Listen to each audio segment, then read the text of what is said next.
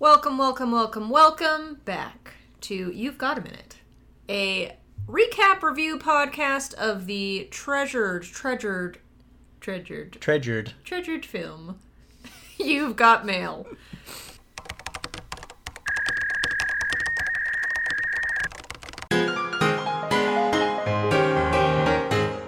I am stumbling over my words because I'm so happy that in this minute, recent COVID-19 survivor Tom Hanks will grace us with his presence.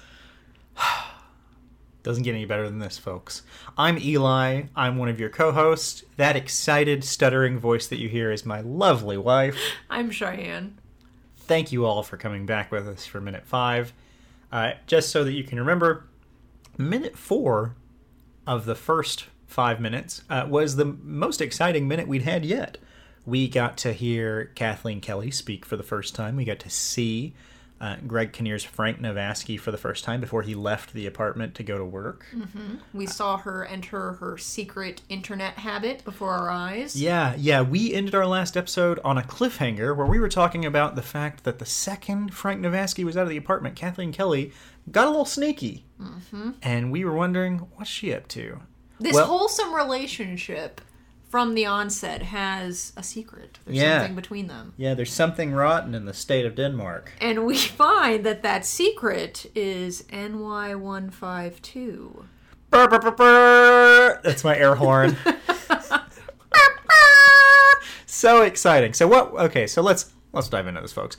Minute 5 opens with Kathleen still standing at her window. She's just watched Frank Navasky leave. She knows she's alone. What is she gonna do next? Pop open that laptop, which, good on Kathleen. She's a bookstore owner. She has a pretty, we said, matronly decorated apartment, very French countryside. But she's rocking the laptop. Rocking a laptop in 1998. She logs in. AOL fires up. Mm-hmm, and says, "You've got mail." She mouths the words along with it because of how excited she is to be checking her email, and in 1998, who wouldn't be? She kind of dances to the dial-up. Yeah. Which, man, I'm really sad there's not a scene in this movie because it is so dated. I would say dated in a good way. It is a perfect time capsule of 1998. But the fact that no one ever answers the phone while someone else is trying to be online... That's why she waited. ...and loses their hearing is a missed opportunity from Nora Ephron. Yeah, we hear the dial-up sound twice in the first 5 minutes of this film, but it's not because anyone picks up a phone. And No. it's not actually an organic thing that's happening in the world. So the dial-up tone's presence is kind of funny. Kathleen, she gets on America Online. She checks her email, and she has an email from NY152. Subject line. Brinkley. Brinkley is my dog. He loves the streets of New York as much as I do. Although he likes to eat bits of pizza and bagel off the sidewalk, and I prefer to buy them. The contents of this email, though innocent... It feels very emotionally charged to me. Why? So in the contents of the email, NY512, who 152, we learn is Tom Hanks. Yeah. Second protagonist of the film. Yeah. Talking to Kathleen about his dog. Yeah. But in the most flirtatious way possible. Which is a very clever, cutesy thing, where he's I'm talking about my dog, but I'm really talking about how much I love New York, and I'm a dog owner. Yeah, I'm talking about me. I'm being clever. I'm talking to you as if we were on a date. Yeah, it's very, first date bantery stuff. Mm-hmm. And then I think he full-on goes into flirtation mode when he says, "Don't you love New York in the fall?" A quotable. Makes me want to buy school supplies. Does he say I would buy you newly sharpened pencils? Yeah, I think he says, minute? I would send you a bouquet of newly sharpened pencils if I had your name and address. Yeah, I just don't believe he would say that in an email to his pal. Nope. No. This is, it definitely feels... feels... Would I like to fuck you with this bouquet of pencils? Perhaps. Whoa. Not PG-13. There's a cut of the movie where we hear Tom Hanks' narration say that. So NC-17 version. Yeah, that's his handle. It's NYNC-17.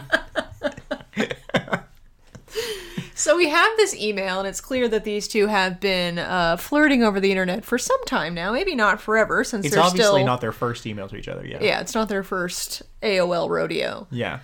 But there's a good transition that happens because the voiceover starts with Kathleen's voice, and then we transition into Joe Fox's voice. Yeah, and what I really like about that, just getting into sort of examining the directorial choices, this is a visual introduction to Joe Fox. We get to see him and his dog Brinkley in the same way that we saw Kathleen start her day. You know, she starts her day with 10 seconds of toothbrushing, and Joe Fox starts his with a newspaper and a glass of orange juice while his dog sleeps on a large green pillow the size of an inner tube.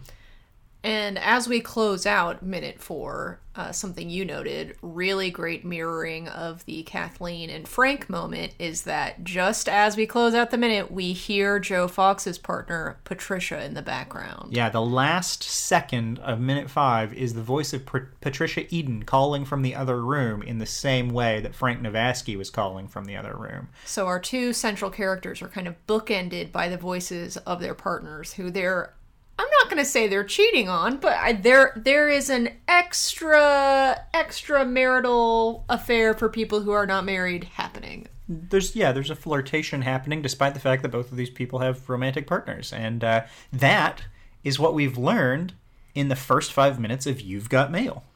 It's been good. It's been great. I'm so excited for the next 5 minutes and all the 5 minutes after that. There will be quite a few. At this point, what's the percentage? What percentage into the film are we? I mean, I feel like we've already gotten to sort of like the crux of this film. It's a will they, won't they? I don't feel like we know that yet. Oh, I do. I mean, there's something in the water, but is it Jaws or is it a jellyfish? That's film theory, folks. Film theory says you have to establish what's in the water, Jaws or a jellyfish. Jaws ate all the jellyfish. If Jaws exists in your world, there can be no jellyfish in the water. And with that, we thank you for joining us for another minute of You've Got a Minute. Not only do we thank you, but we thank your. Thank you. We'll see you next time. Until next time.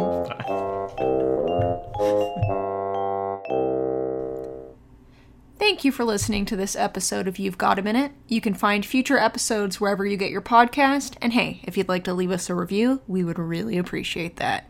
If you'd like to say hi, our email is ygampodcast@gmail.com. We'd love to hear from you, and we'll see you next episode.